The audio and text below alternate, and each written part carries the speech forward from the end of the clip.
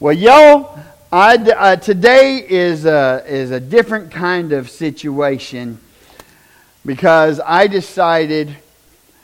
Anna asked me, "What's the title of your message?" And I'm just going to lie a little bit and tell you I don't have a title for this message except the circle of life. That would be, if I was going to tell you what I'm going to talk to you about today, is actually the circle of life. You see, how many of you have ever heard somebody misquote Scripture in your days? Nobody. Everybody says it correctly. Anybody ever heard that, "I don't know why you so worried. God said that He won't give you more than you can bear"? That's a lie. That's not even Scripture. That's a lie. That is a lie. What the Scripture says in 1 Corinthians 10:13, it says, "No temptation has overtaken you." Understand? You hearing me? No temptation has overtaken you except what is common to man. Are you hearing this? You're only going to be tempted what's normal for any man. Right? It says, "And God is faithful. He will not let you be tempted beyond what you can bear." All right? This is temptation. It says, "But when you are tempted, He will provide you a way out." Understand? So here's the thing. When we misquote stuff, we give people a false sense of who we are. God won't put anything on you you can't bear. Do you know that Paul actually, what's my next scripture? 2 Corinthians, Paul says this. He says, "We do not want you to be uninformed, brothers and sisters, about the troubles we experienced in the province of Asia. We were under great pressure, far beyond our ability to endure, so that we," what's it say? "Despaired all of life." In other words, we were so under pressure, so under everything, we wanted to die. Worried unto death. Do you not get this? You see, things were too much for him to bear. July 12th is the beginning of the story where I couldn't bear. July 12th, 2005. We had just come home from Cabo San Lucas. No, we were from, Cabo San Lucas, Mexico. We had been down there for 10 days celebrating my daughter's graduation. We came home, planted some sunflower seeds with me and my son. He was 5. And he wanted to plant them. So he had his little Tonka Troy truck and he was pushing dirt and covering seeds.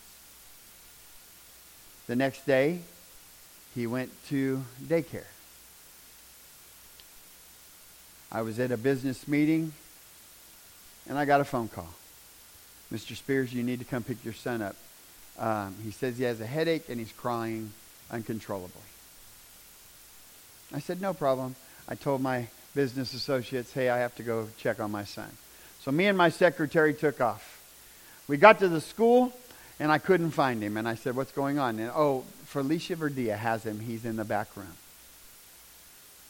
So I walk into the back room, and it's completely dark, and she's sitting with my son in her arms singing, "Jesus loves me, this I know, for the Bible tells me so." She goes, "I'm sorry, Pastor, that's the only song I know." And I said, "It's all right." So I pick him up, and he ragdolls. You know what that is, right? When they're completely limp. There's absolutely no response, no holding themselves tight, nothing, just ragdolls. I went, "Wow, he really is asleep." So I went out. My secretary, Angie, she got in the back seat, and I laid Stephen across, and she put his head on her lap. And we were going to drive to the office and let him sleep it off at the office. On the way there, my son started vomiting without coming conscious. And I thought, that's weird. She had a hard hat in the back seat. I was a contractor. And I stopped and put the hard hat in the back of the truck, and we drove to the office. I still intended fully to let him sleep it off in the office. We get to my office, and I reach in to grab my son. And as I grab him and I pull him out, he stiffens up like a board and has a seizure in my arms.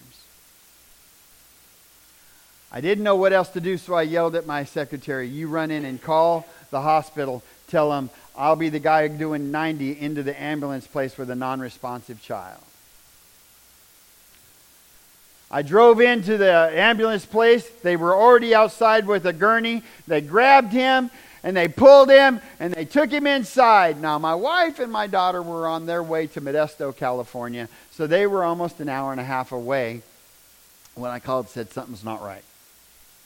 So I walk into the exam room, and now I'm still not understanding the gravity of the situation. You have to understand at this time I was still pretty frightful.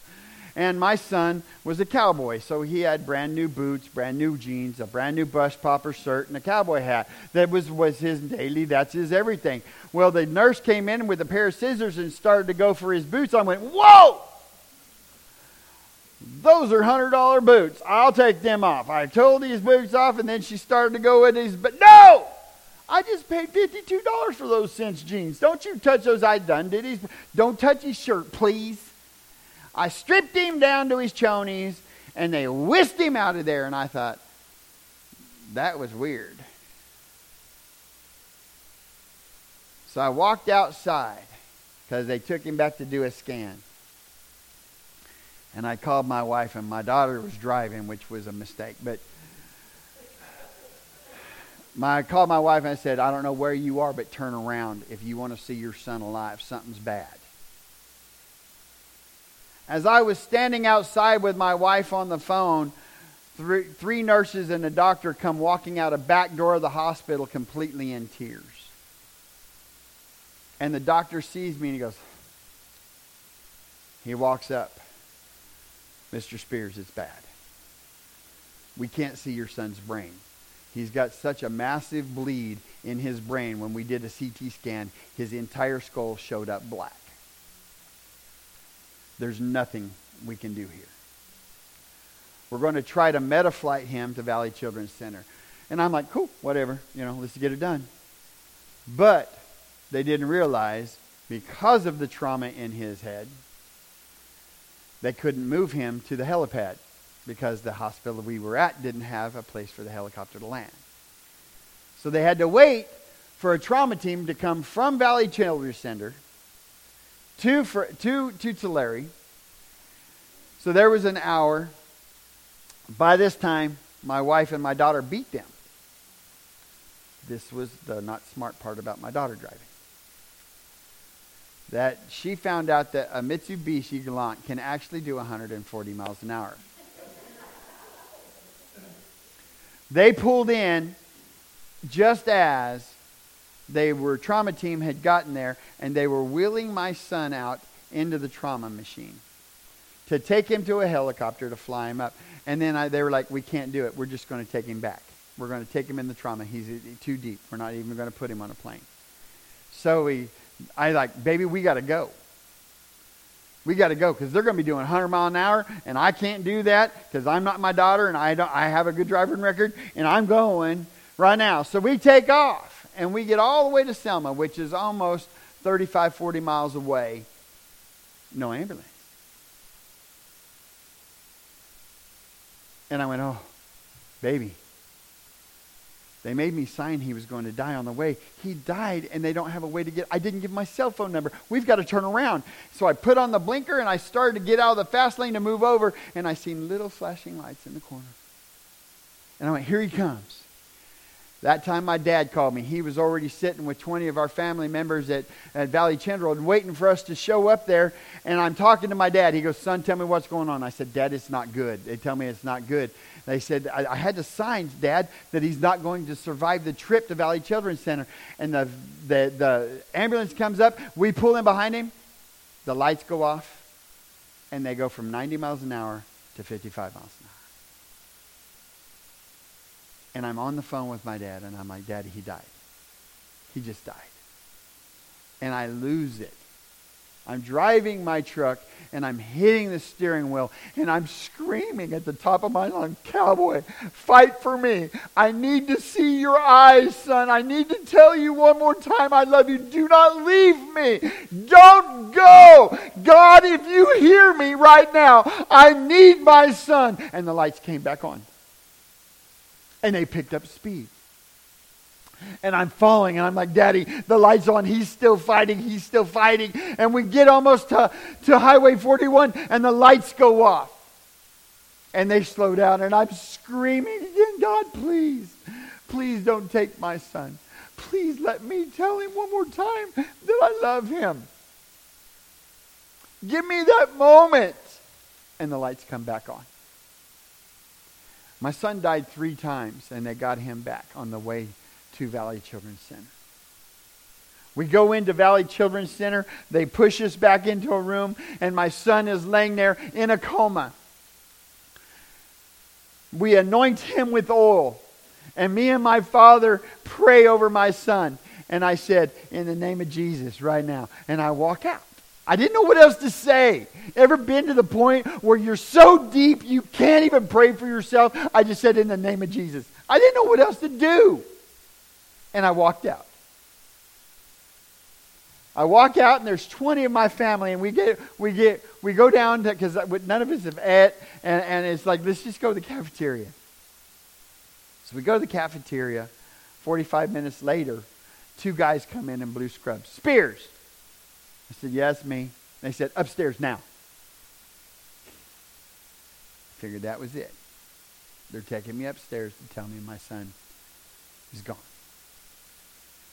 They pull me into a computer room. It was like maybe 6 foot by 6 foot, me and my wife, and this doctor comes in, Dr. Woodward, and she walks in and she goes, I've looked at the pictures. Your son's not going to survive this. All I'm able to do is try to ease him into his next life. I need you to sign here that you understand your son is brain dead. There's nothing we can do. And after that, I heard, the Snoopy teacher showed up, right? Because it didn't matter. You just made me sign that I understand I'll never be able to see my son again. I'll never be able to look him in his eyes. I'll never be able to tell him how much he meant to me. Nothing else mattered. We walked into the hallway, and everybody had came up from the cafeteria. So there was 20 of my family members, some of them that don't know Christ, standing in the hallway. And my dad had to tell me what I did. I don't really remember, because I believe the Holy Spirit took over. But I walked out and I said, my family has been raised, and I've been taught my entire life that when things are too much for me to bear, that I thank God for what He's given me, and I turn everything over to Him. So I'm going to pray right now. And if you want to, you can pray also. And if you don't, I don't care. This is what I do. And the prayer my dad said I prayed, which, like I said, was above me because I'm not that smart of a fella, was, God, if you need to take my son right now to ensure that he spends eternity in heaven, thank you for the best 5 years of my life. Because he is my important part. But if you don't need that right now, if that's not what has to happen, then I want a miracle that comes from your hand that nobody can deny you are God in this situation. Either way, you're my Savior. I'm going to serve you. until you take me home. But that's my prayer. I turn my son over to you. And I just turned around and walked away. I didn't know what else to do. 7 hours later, they come and find us in a waiting room, and they say, we need you to come upstairs. And I go upstairs, and they're like, we don't know how this boy is still alive. But there's AVMs, which is a rat nest of veins that grow around arteries. There's one at the base of his brain we can't reach. We don't have the tools. So we're going to Medi-Flight him from here to San Francisco to where they're going to finish this surgery. And Brandy and Mark were getting ready to clock out the trauma people that brought him from Tulare there. And they heard and they said, oh, we can't fly him in because San Francisco's fogged in. We're going to have to wait for a trauma team. And they went, nope, we're taking the boy. And they loaded him up, and we took off. And do you know, we got almost 30 minutes away, and I looked at my wife. Baby, they didn't make me sign he was going to die on the way to San Francisco. And all of a sudden, there was a joy that came into my heart. Because I thought, hope. How many of you know hope? Hope can bring a lot of stuff to fruition. If you have hope of getting better, do you know that you actually will believe and start fighting for it? If they take your hope away, you give in and go. So I had hope. And then, because this was back in the day, you got to remember this was 16 years ago. We didn't have Google Maps. We had MapQuest. And you printed it out. And I got lost in downtown San Francisco at 2 o'clock in the morning. And I got this, there was a street cop writing tickets. And I stopped him and I said, listen, I'm trying to find UCSF. My son is dying. And the guy goes, follow me. Turns these lights on, dude. We're doing like Starsky and Hutch. We were, yeehaw! Right? That's Dukes of Hazzard to San Francisco. We's going to get there, right? I get there. Don't get to see him. They take him in. They do 5 more procedures that night. Now, you don't think that a little country boy would have any pool in San Francisco. But see, God has pool everywhere. See, what happened was one of my best friends that I grew up with, Greg Fiveash, worked for a company, and I had no idea, worked for a company that made neurological tools for brain surgeries.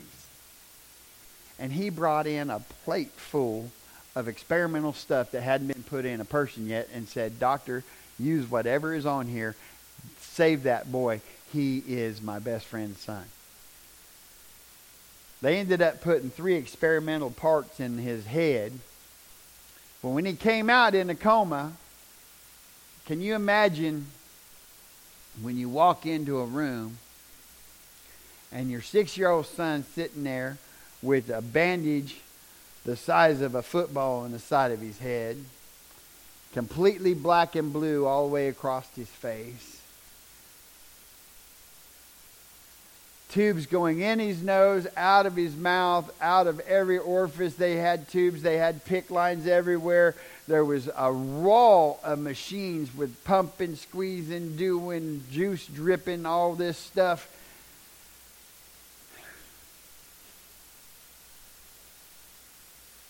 And they told me, he'll never come out. We've never had a recovery.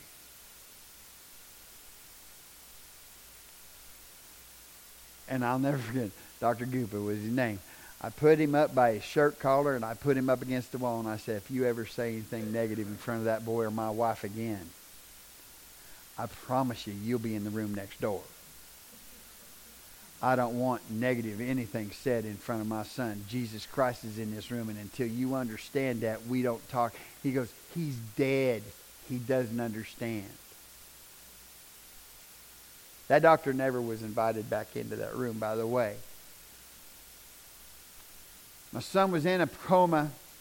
When he came out of the coma weeks later, he was completely paralyzed on the right side. Eye was fixed. No speech. Couldn't move. Now, UCSF's a training hospital, y'all. That means when a doctor comes through, they have 4 more doctors in tow. So there was a doctor, Amy Paltrow. She came in, and she had a needle. And she would poke his arm, or she would poke his foot, or she would poke his hand. And then the other 4 would poke. Now, I happen to know my son. Y'all, I give him a lot of grief. And you'll understand why in a moment. But I understand my son enough to where we have a nonverbal communication.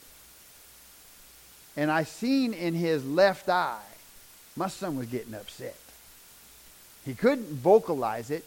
He couldn't say it. He couldn't show it. He was paralyzed and couldn't do anything about it. But he was getting angry. So Amy Paltrow came one day, and now we're in this, we didn't know it at the time, that we were in the death room. A death room in pediatric ICU is where they put you in a corner away from everybody else, to where when your child dies and you go into mourning, it doesn't affect other families. They put us in the death room, and that's where we stayed until we left. Because they didn't have any faith that he would ever walk out of that room or move out of that room. He was going to die there. Amy came, and there's a big 8-foot glass door. That's what we had in front of us. And Amy came in, and I said, stop. I said, you guys are making him mad. Can you tell me what your goal is here? You already done know he's paralyzed. Why are you poking him with needles? Sir, we've got to try to create a response. And I happened to notice there were 4 pretty girls with Amy. I said, could you give me a moment with my boy? And she said, sure. So I shut the door. I walk over to Steve and I said, hey, bub. He goes, He hates this part. I said, see all them pretty girls out there? He goes, I said, they heard you're a real cowboy, son. And cowboys are tough. I said, so what I want you to do, he's laying in the bed, right? And his hand's like this. And I said, what I want you to do, I put my hand about like here. And I said, I'm going to put my hand right there, Stephen. And I said, I want you, don't look at me or your hand. I want you looking at them girls. And I'm going to count to 3, and I want you to give me a high 5. And then watch what happens. You ready? 1, 2, 3. I look. He touches my hand. They started hugging and jumping and high-fiving. And I was waiting for... He was like so excited. And Amy Paltrow came in and she goes, listen, I don't know how, but you have a connection with that boy I've never seen. I'm just going to come from now on. I'm going to tell you what I need. You make it happen. The boy that was never going to recover would never walk again, never talk again, never do anything again. 2 weeks later, took his 4th step. He stood up at the door, and I sat on the bed. And I said, if you're a real man, you're a real cowboy, Haas, you're going to make it all the way to this bed. Because you ain't going to make it here. You're going to sleep on the floor tonight. If you can't make it to this bed, you sleep on that concrete floor. You understand me? And he looks at me and goes, really? Really? And he gets up, shuffles that leg, looks at me, takes a step, goes, I'm going to bed. Put his other foot up. 4 steps. When they were going to release us, they told us, we're going to let you out of the hospital and you're going to take him by ambulance to Valley Children's where they're going to have occupational therapy. Thank you. Occupational therapy, work with him for a year. So my mom and dad had took an RV down, parked it in the parking lot to where my wife could be there during the day while I ran the construction business, and I would come home as she would go home and take care of herself and get some sleep, and we were going to be with him 24 hours a day. We were going to live right there for a year. We were ready to give up our property and everything, and we get ready to go, and the lady says, all right, just sign here and take him home. And I said, no, you mean take him to Valley Children's Center? And they said, no, you've done more with him sitting here than they'll do with him in a lifetime. And the gravity of the situation hit me. God has given me a miracle, and now as a father, my responsibility was to raise him to be able to do whatever God put in front of him to where he would fulfill the reason he was saved. Oh, I'm not ready for that one. I wasn't ready for me to understand that he wasn't just a kid, he was a miracle kid. He wasn't just a miracle kid, he was the only miracle kid. He wasn't only the only miracle kid. This is not cool. They're sending me home. I don't know how to do this. I can build a house without a blueprint. I've been doing it for 30 years. This is crazy. And now, what am I going to do? His brain plate was floating. They couldn't attach it because he was so young. He was still growing, and they're like, we can't attach it. You've got to put him in a helmet. You cannot have anything hit him. I'm like, I will not put my son in a rookie retard helmet. Will not happen. So I went home, took my bed frame out, put the mattress on the boy, slid it up against the wall, piled pillows all the way up around it, and told my daughter, you're sleeping on the outside to where he don't roll off. Don't let nothing touch his head. My son's laying in bed, looks at his sister. Sister, sing me my song. What, brother? My song.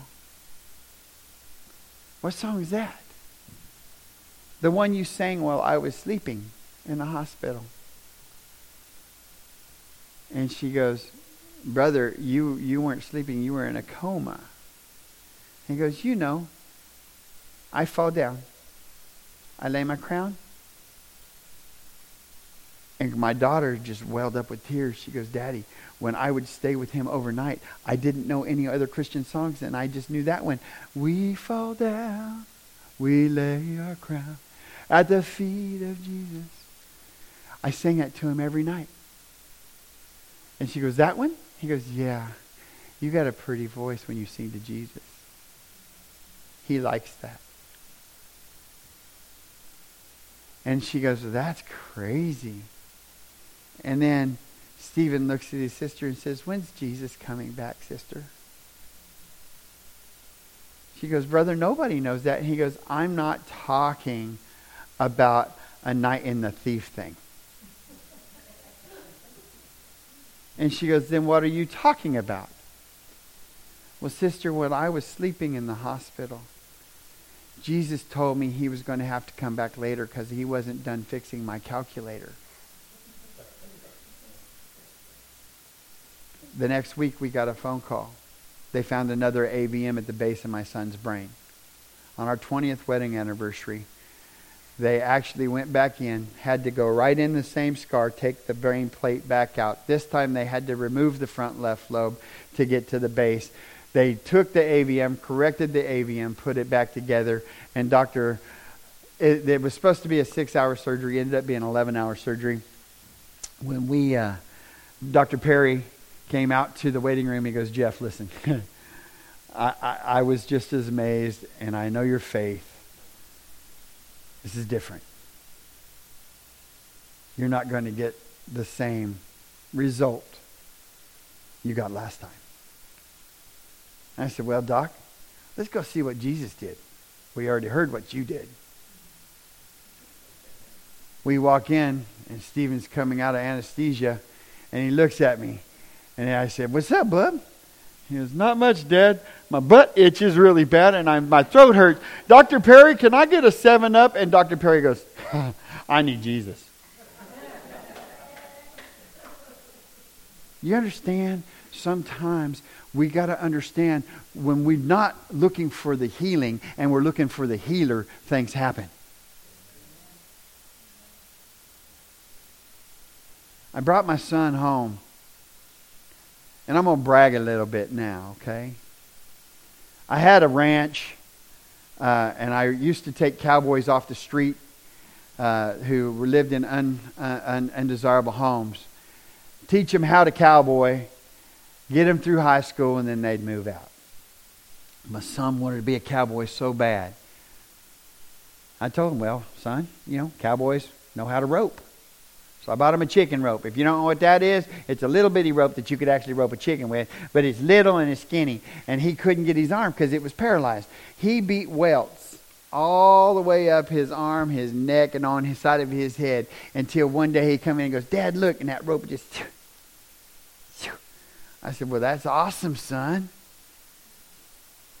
Cowboys wear hats." Swap! I still had the hat. We called it floppy because it was beat to death. A felt hat that you pick up and it just goes. Because he beat it to death. But he put that hat on and he came in and he goes, "Dad, check this out." I go, "All right." He goes, "Now I can rope." I said, "No, son, your leg don't work." So I throwed him on sheep. Called it mutton busting is what they called it. So he started practicing. I bought sheep at the house. We had him ride sheep every other day. If he finished his work, did all of his stuff, learned his grammar back because he lost everything. Everything that the boy knows, he learned from his ignorant father. And a few teachers helped. But they didn't know what to do. So when I took him to school, God told me, He said, my wife's like, "What are you going to tell these kids?" Because he can't go to the playground. If anybody hits him in the head, it kills him. "What are you going to tell these kids?"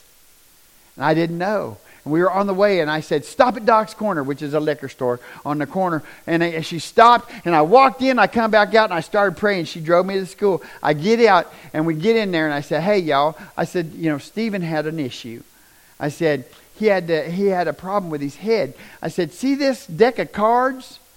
This is like God created you. You see, He put you all in a perfect thing and He put you in an envelope and sealed it all up." Well, they had to unseal it and take his brain. And when they did, I said, "See, this is like your brain." I fanned the cards out, ace through king, ace through king. See, it's all. I said, what happened is when they went in and they fixed it, and I shuffled the cards, Stephen's cards are out of order. And so he may look at you and call you Susie, and your name's John. It's not that he don't know you. It's because your card is in the wrong spot. And this little boy, his name was Casey, I'll never forget, sitting in the back of the classroom, goes, "Can I help Stephen put his cards back?" They fought to see who would be able to go into the library at recesses and lunch to be with Stephen to help him put his cards back into the right folder. At the end of that school year, he was at grade level.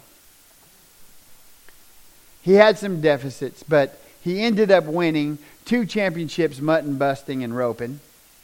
Then he decided, "We're getting a little bit bigger, Dad."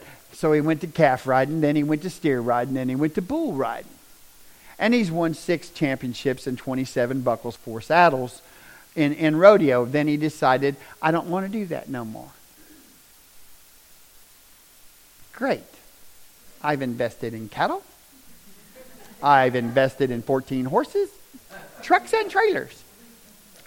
Ta-da! What now? Because we don't own video games, by the way. And he says, "I want to wrestle." Son, you understand, my papa was a wrestler. I want to wrestle. Okay. So I went to the school. He wants to wrestle. We don't have a wrestling team. Well, you do now. What do I got to do? First wrestling team. Guess what? The first year, we took 3 kids to state. He was one. I don't want to do this. What? Dad, they're sweaty and they touch you. Everywhere. And he had to wrestle girls. And he was like, nope. Awesome. Now what do you want to do? I was thinking maybe martial arts. What? Well, Miss Edwards at our church has a Taekwondo studio. And she says if I would come. Through his journey, he's had 6 world championships. He's a 3rd-degree black belt in Taekwondo. He still has no left lobe of his brain. He's not supposed to walk. He's not supposed to talk. He's supposed to be a vegetable, y'all. And the problem that I had, everybody was angry with me. I can't believe you'll let that boy get on bulls. And my response was, how do I know that God didn't save him to be at the PBR saying, my name's Stephen Spears, and let me tell you what Jesus Christ did for me. You're letting him wrestle? How did I not know that he was supposed to be the first guy to go to the Olympics and say, let me tell you what Jesus Christ standing on the podium with the gold. I live in the United States of America, but let me tell you what Jesus Christ can do for you. How did I know? You let him go, you kicking each other in the head. He knocked many people out. What about they kick him in the head? How was I as a father to know if he wasn't supposed to be the one? Then we move. And he goes, I want to play football. What? The one thing the doctor said he'll never be able to do. Play football. I took him in for a physical. And I listened very closely. And they said, has he ever had a concussion? Nope. Well, he's healthy. Let him go. I told the coach, I only want him kicking.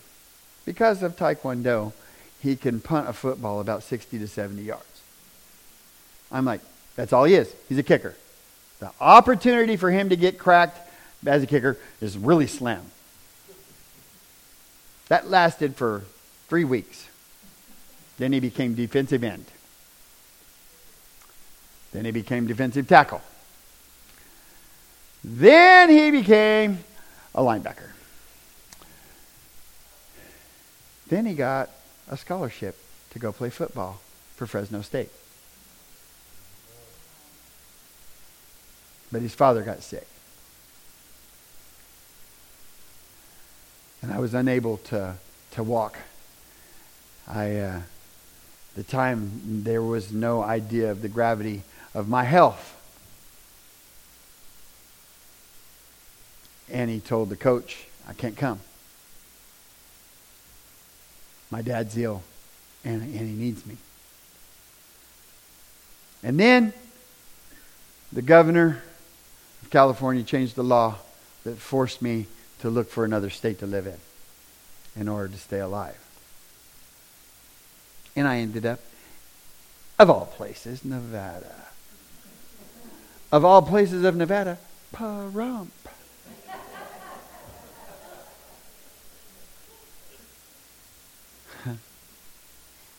And I decided as we're coming over, we'd been coming to Pahrump for years because we go to Front Sight to train with our firearms and stuff. And I go out to think about scheduling the class while I'm moving here, and there's a sign, hiring. I went, why don't you go do that? You're 18. My son was the first instructor to distinguish 5 days in a row and was one of the youngest instructors to start at Front Sight. This past Friday, my son just graduated academy and is now a correctional officer in the federal prison system. He'll be flying out next Thursday to go spend 3 to 6 months at Leavenworth Prison working as a correctional officer. You see, what I was worried about was, as a father, how to raise him to be the man that God saved him to be. I thought that was the hardest thing I'd ever done. Today is actually the hardest thing I've ever done. Because today, that mantle leaves me. Today, that mantle is no longer mine. I've done my job. Today, the hardest thing for me as a father to do is to look at my 21-year-old son and say, "Cowboy, now it's your turn. It's up to you to do the things that God has saved you for." You see, I give him a lot of grief. I give my son a lot of grief. And the reason I do is because, you understand, I've not been away from him. The most I've been away from him was when I was in Pahrump and my truck broke down and he had to go home, and we were there 5 more days. 5 days in the last 16 years is the longest I've been away from my son, and I'm looking at 3 to 6 months of not being able to see his face to know he's okay. That's hard for me, but the hardest thing is I've raised him. And the Bible promises that if you raise them in the way they should go, they'll never depart. Here's the thing. Today, the mantle passes. Because you're a man. My best friend. My source of pride. And that doesn't end today. But as today, as my family, right here, you're my family. I'm going to ask you to do me an honor. I'm going to have my son come up here. And I want you to pray that God will take him, protect him, guide him, and let him be the man that he was saved to be. Because you're all going to be where I'm at today at some time. You may not have this long story of how God surprised, how God showed up, but I'm telling you right now, this little man right here on the front, God's got a call on him. God's got a call on you. God's got a call on you. Do you understand what I'm saying? God's got a reason for you. Because God doesn't do anything by accident. So where I'm at may seem super crazy, but what you've got to understand is, grandpas, you're just as important. My daddy, I'll never forget, he came out of the coma. He hadn't said a word. He was still nonverbal. And my dad told him, "Stephen, if your first words are Papa, I'll give you $100.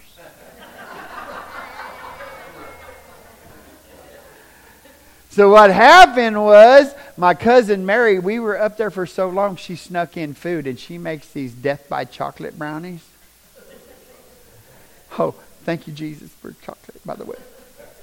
That and Monsters, I could walk. Here's the thing. She brought these in there, and we were all sneaking these brownies because we'd ate hospital food for months. And all of a sudden, from the bed, we heard, "I want a brownie." What? And my cousin Mary said, "You got to tell me who I am." "Aunt Mary?" And I said, "Oh, wait a minute. It was a Wednesday night." My daddy was preaching.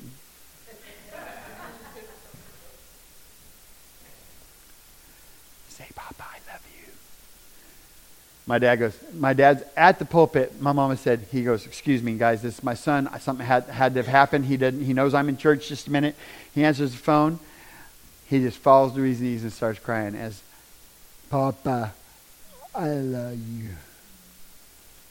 My dad left the church that night. The Holy Spirit fell, by the way.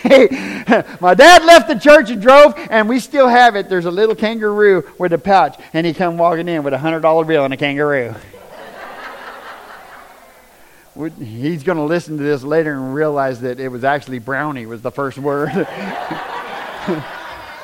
And he's not getting a refund, right? Listen, y'all, we're in a miracle. My God still does miracles.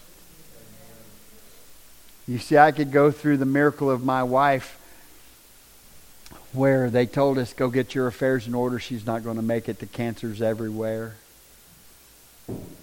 And we're going through another little stint that's going to be amazing. We're going to get through that in a few weeks, and she's going to be all, ha ha, here we go, we're done. Right?